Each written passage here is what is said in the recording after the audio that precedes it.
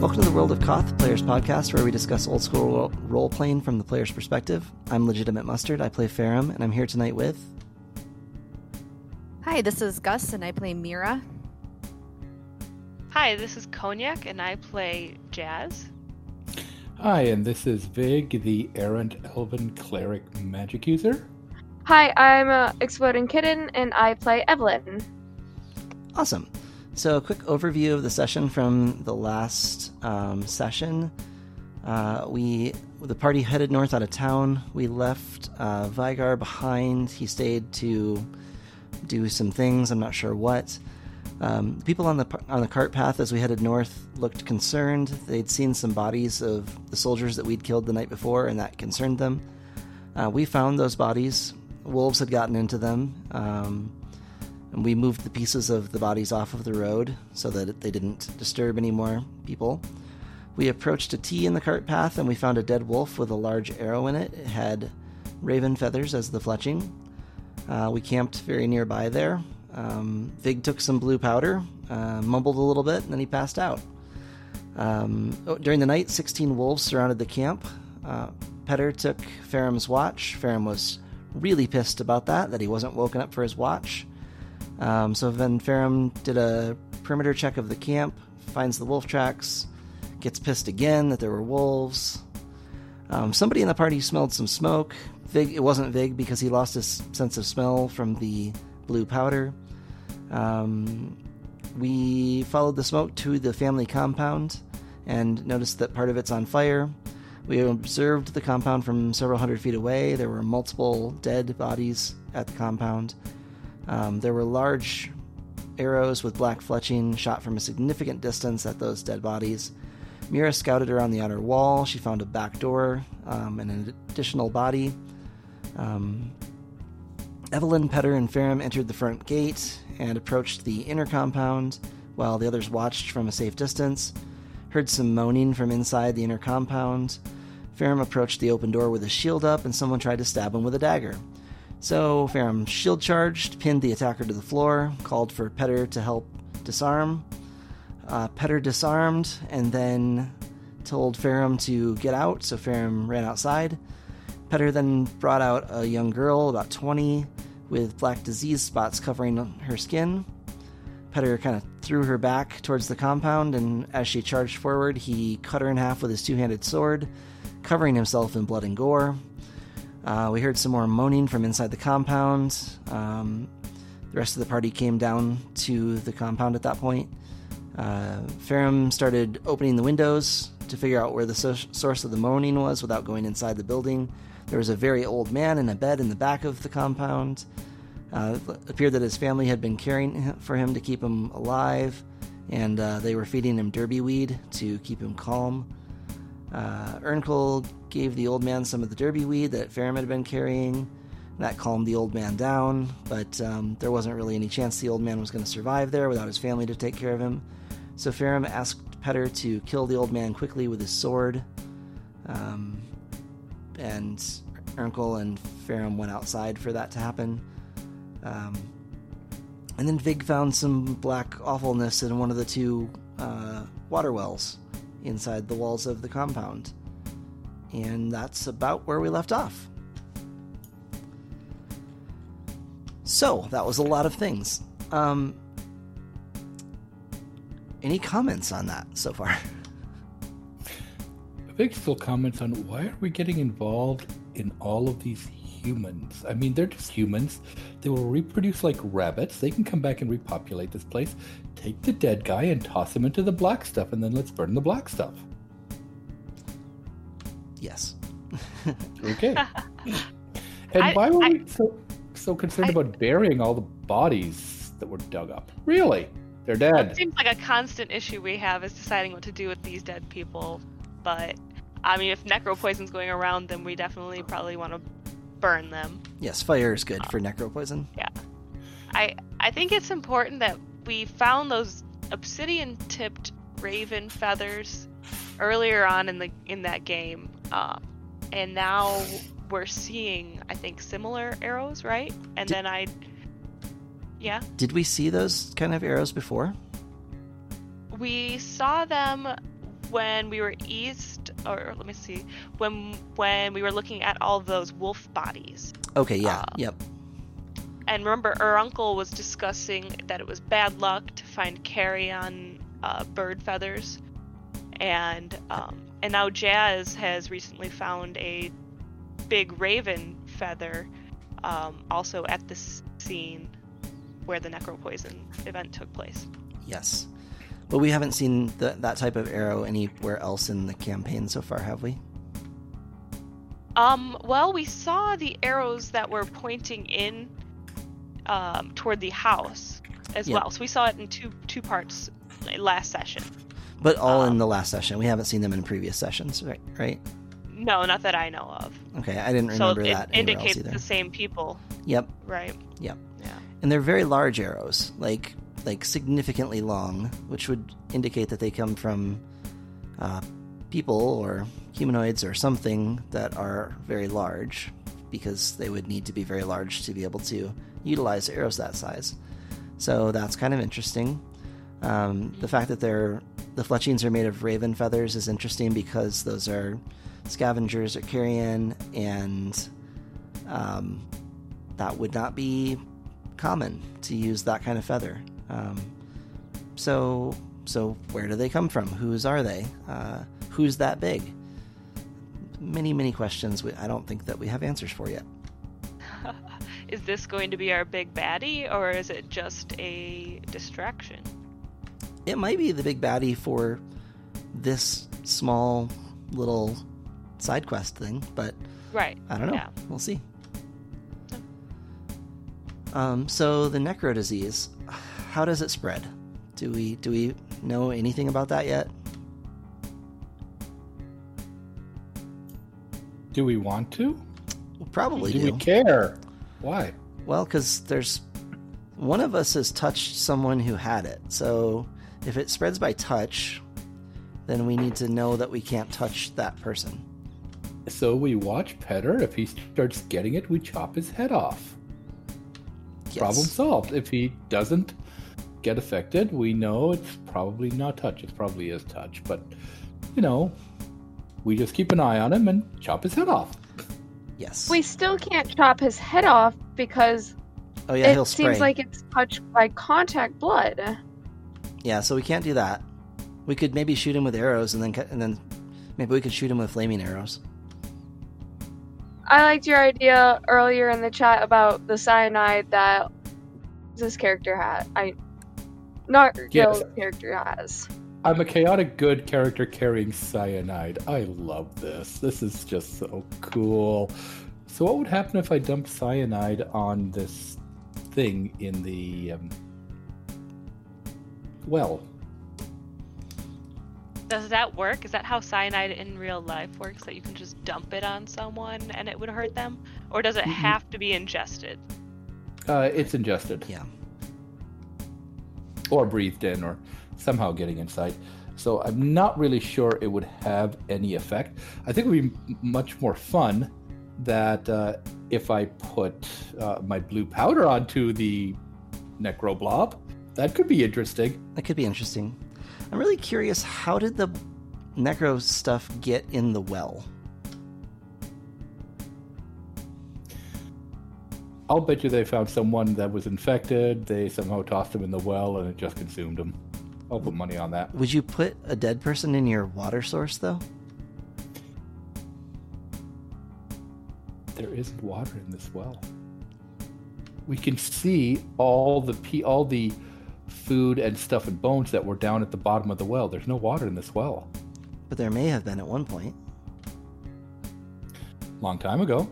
It's been eating and there's no water. Right, but how did it Dry get well. there originally? Would there have been water? Did a bird fall in? Maybe that's what happened. Maybe they had a diseased bird that fell into the well. It's a shallow well. It's a 12-foot dug well. I wouldn't be surprised with just a dead pit for a long time. Why do we think that the family has kept feeding it? Like, what's the point of carrying on with this potentially dangerous disease? Because there are pieces of animals down there, farm animals that were obviously tossed down. There's symbols of Frey and another deity around the outside of the well. I will bet it came from nature, and they're worshiping it as some kind of divine nature gift to them. Gift in quotation You think marks. that they believe it came from nature? Oh yeah. What else would you be feeding it? So it doesn't eat you, maybe? If you had it pinned in a well and you thought it was evil, you would try to burn the damn thing. Just start tossing hot coals down it. Maybe they already Mira have. has never seen anything like this in nature, so Yeah, and why would they not go and ask for help if they were fearful of it? If they were fearful of it, they're pretty close to Vithir and to the Riverwatch town. So why would they not ask for help? I have a theory about that, and it's probably just because of how independent this family is and wants to be, and they just don't want to have any contact or be beholden to anyone who helps them. That may be part of it. I don't know for sure. And now we can't ask them because they're all dead.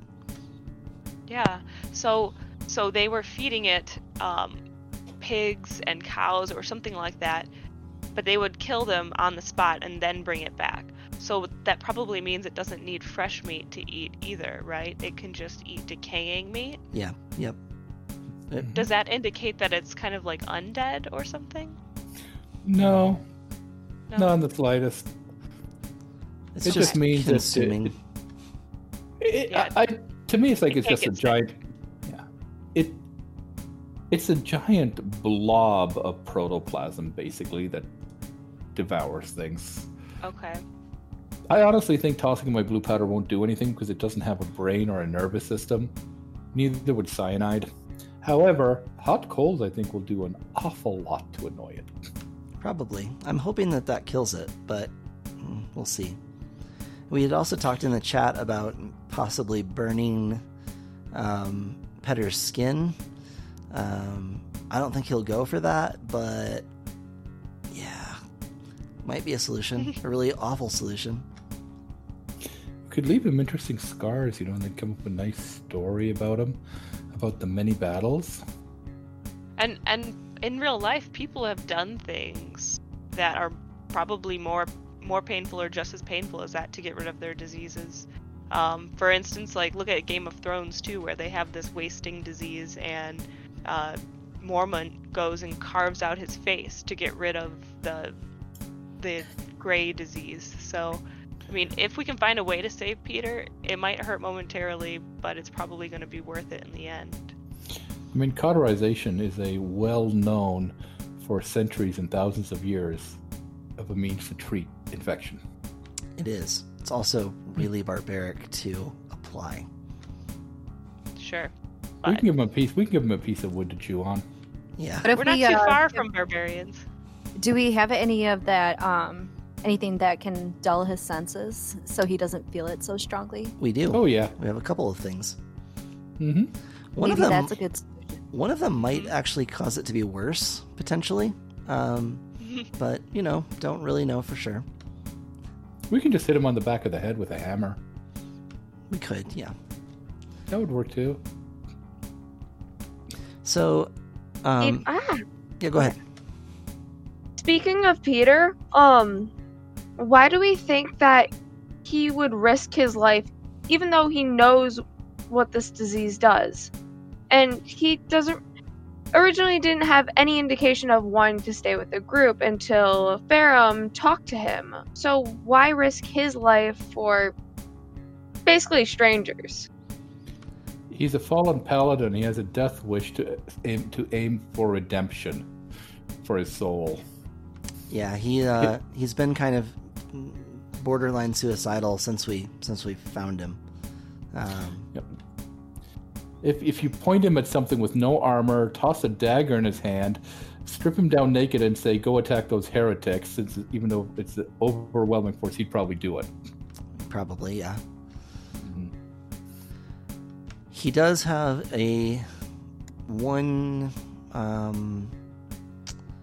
one kind of thing to drive him right now. He has the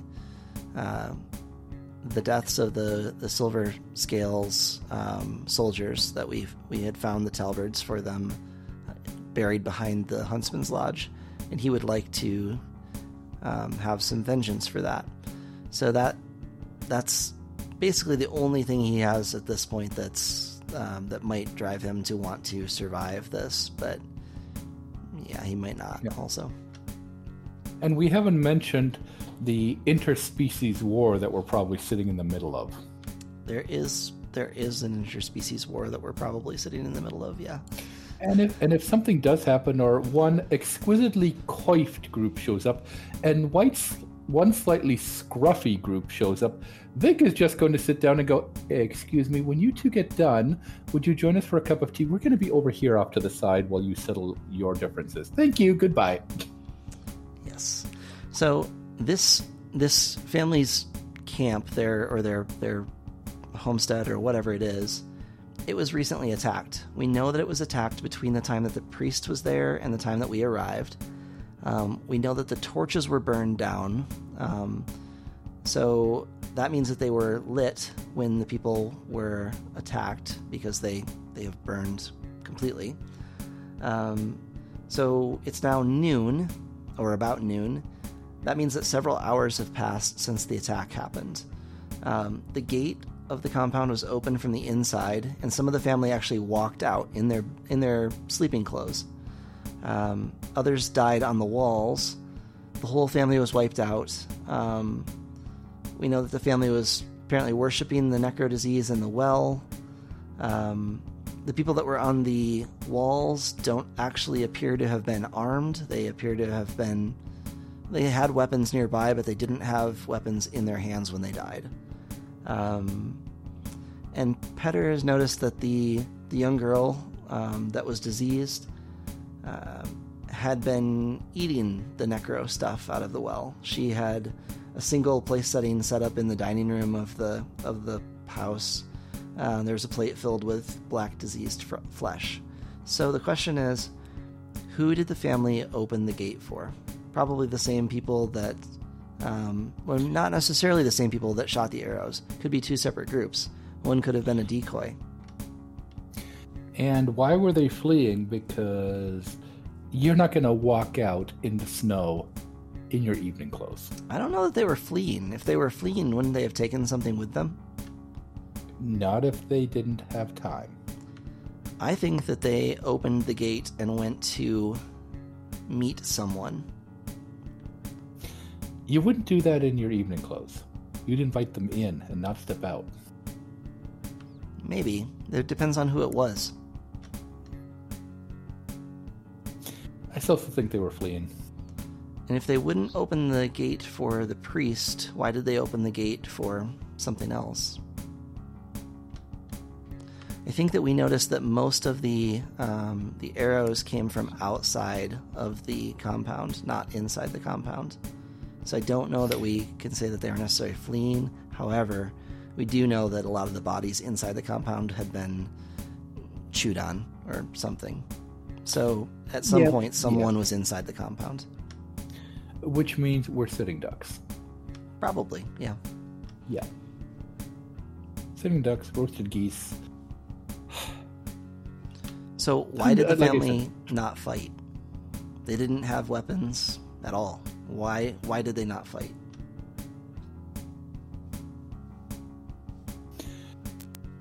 Well, the other aspect is maybe they were locked in and then they got out at the end. Would you have a crazy infected thing like the daughter was running around outside?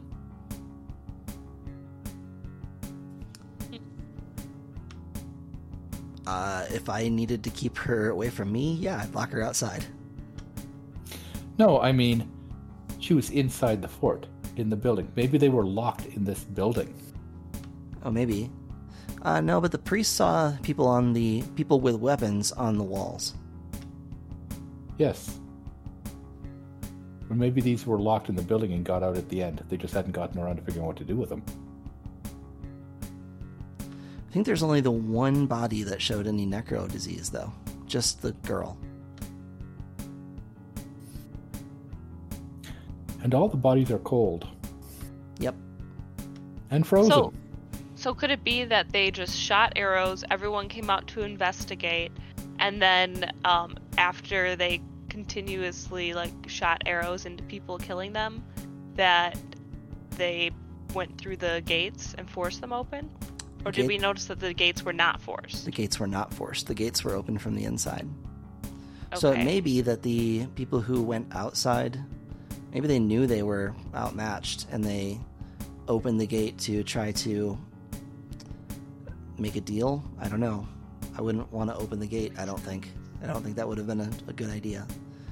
Could they have opened the gate to take an offensive posture, maybe, and tried to charge in? Yes, but they didn't have weapons. They didn't have weapons that we see here, right? Right. But there were weapons inside the fort. There were weapons, stashed around the positions on the walls, but none of the people on the walls had weapons on them when Not they in died. their bodies. Right. So that indicates either the weapons were removed, or this was someone they trusted so much that they didn't need to be armed. Or they never saw the attack coming. Yeah. And that it happened very, very quickly. But even then, why did someone open the gate and go out? Either way, I think we want to leave. Torch it, burn it, and leave. Yes. So, the bodies that were not killed with arrows had their throats torn out, and they were gutted with several of their organs consumed, specifically the ones on the walls. So, that's probably not a person doing that. I don't know very many people that would be able to tear out the throat of others and then eat the organs very easily. That's symptomatic of large predators. Large predators will ignore muscle mass. The organs are the ones that have the highest nutritional value. The throat is the easiest way to kill, so they will normally target the throat to choke, take down the animal, and then consume the highly nutritious organs first. In fact, they will quite often frequently leave the muscle mass for the carrion scavengers because it's not much use. So maybe a bit of foreshadowing. We keep seeing wolves. We keep seeing tracks from wolves. We keep actually being surrounded by wolves. But they're regular wolves. They're not anything too special. Is that some sort of foreshadowing, do you think?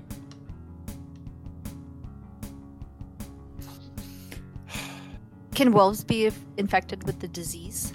Yes. Yes, they can. So I wonder if that had something to do with it. I wonder something else.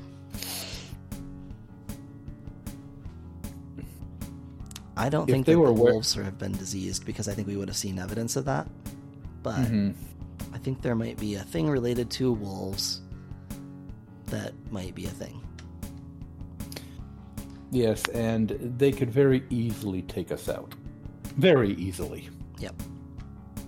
Mm-hmm. Does it... Disease came from some of the wolves. What's that? Perhaps the disease came from some of the wolves. It could have. I don't think it... Well, meta knowledge, I don't think it did because of the other stuff from the other campaigns. It could have been spread by the wolves, potentially. I don't think so, because I think we still would have seen some evidence of that. We've seen we've seen 2 dead wolves, and they didn't have any sort of disease on them. I think they probably would have, because they're a pack animal, so that if it were going to spread that way, it probably would have spread. But I think that the wolves are related to the problems in the north, not necessarily the disease. I think that's a separate thing. I think that there are probably some werewolves, is what I think. Yeah, that sounds right. Werewolves and maybe vampires, who knows?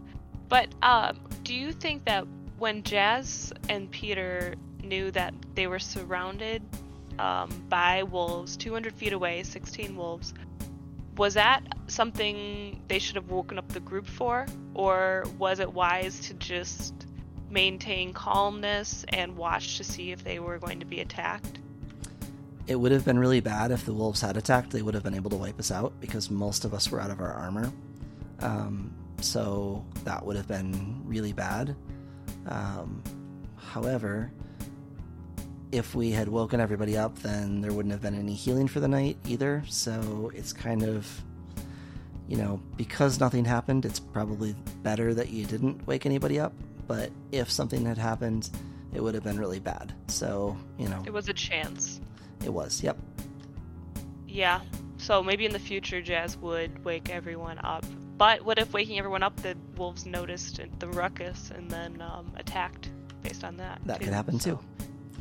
It could just be that these farmers just happen to move into the werewolf territory, and they're kind of going, "Our territory, get out." That could totally be. As they move north and graze their animals north, there's going to be some losses to wild animals, and maybe they just went a little too far and got into the territory that maybe they weren't supposed to be in. Could be. Which is why I say we just invite them in for tea. The wolves? Yes. It's not a grandmother in your bed that looks like a wolf or anything, James. It's a howling monster. If they're werewolf, depending on the form they have, they're highly intelligent. They are. And not necessarily immediately combative. They're very territorial, and they will not attack needlessly. And they will only attack if they view you as a threat or food. Or if they know they have superior numbers and that they're, going to win by just superior numbers. Yeah, but they're not really into chaotic battle if they can avoid it. So in that case, it would probably behoove us to get one of the wolves separated from the others if they're actually werewolves, because they're pack animals. Ooh, no. That would feel bad. No, that's a really bad idea, because they would, at that point, the pack would come in and go, "Yeah, you have one of ours." That's the declaration of war. Yeah, I think that might cause a bit of a thing. A slight thing. Sounds fun. So how annoyed is Gustafer now? Other than him attempting to piddle on Vig's cloak, which Vig is really upset that he... Well, but Vig can't smell it, apparently. Not much got there. So Vig can't smell cat pee. It doesn't smell it, so I'm really upset that I can't complain about cat pee smell for the next 3 episodes. Really, I was looking forward to that. I was looking forward to whining about it. What's Gustafer doing? Currently? Just kidding. I'm not sure.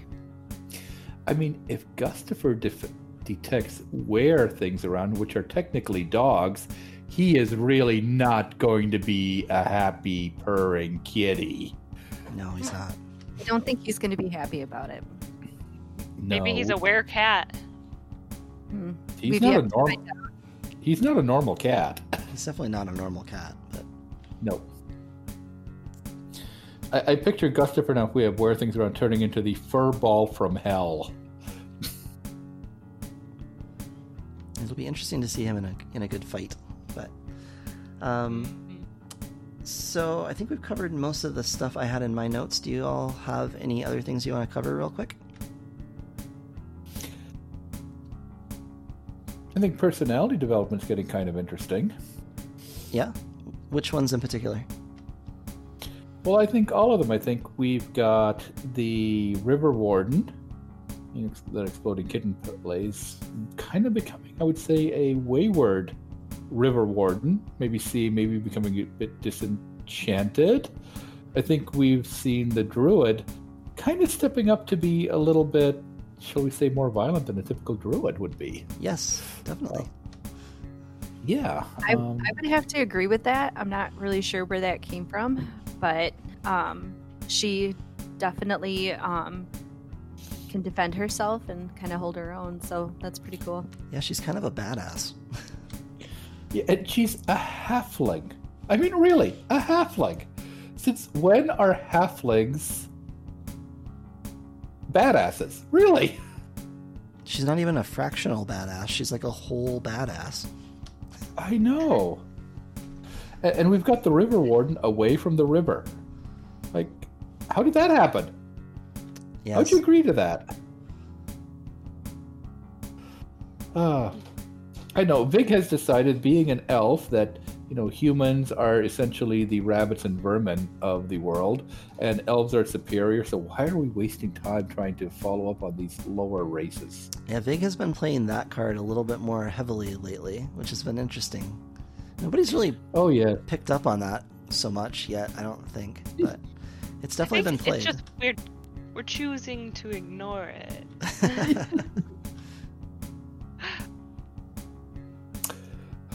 I'm seeing how misaligned I can be. All right. I've been giving, shall we say, not so subtle warnings for various characters about my alignment that I'm choosing to not so subtly ignore. Yes, definitely. Yep. Mm-hmm. You're gonna get your Bowling alignment. with the skeleton head. Yeah, your alignment's gonna get modified at some point, I'm afraid. Yes, I know. It's gonna be great. All right. You really worship Frey if your alignment changes to evil. Yeah, that's gonna be problematic. Well, no, you could still worship. No. Yeah, I think Frey's chaotic good. I could. Yeah, you could be chaotic. Well, just chaotic neutral. Yeah. I'm chaotic good right now. Yeah, you could be chaotic neutral and still be good with Still Frey. worship Frey. I could, yeah. Kind of ties in there. I mean, I'll be good as far as elves are concerned. Yeah, I don't know if that's good enough in the eyes of Frey, but we'll see. Jazz, has he been behaving like an elf would?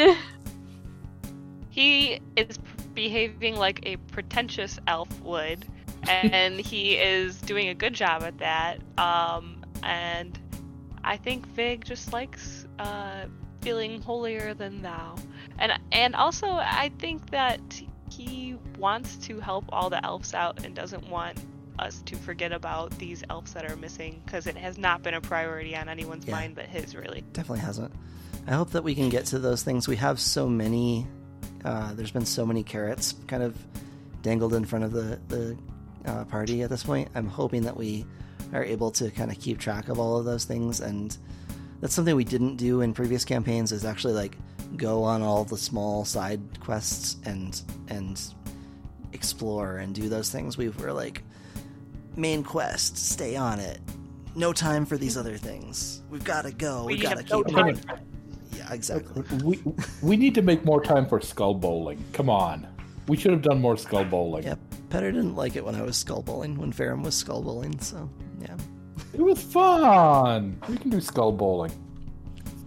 We should. Once Petter's gone, we'll do some more skull bowling. It can be his final vision as he's sitting in a corner leaning against a great oak tree, soon to pass, unable to do anything, as we engage in a great game of skull bowling in front of him. His last act will be no one. skull bowling. Oh, come on. Petter's last act will be to like shake his finger at the party in an accusing way. Oh, we have to. We probably do. So we're at time. So that's all I've got for the World of Koth Players podcast for tonight. Thanks to everybody for hanging out. We'll talk again in a week. Good night, everybody.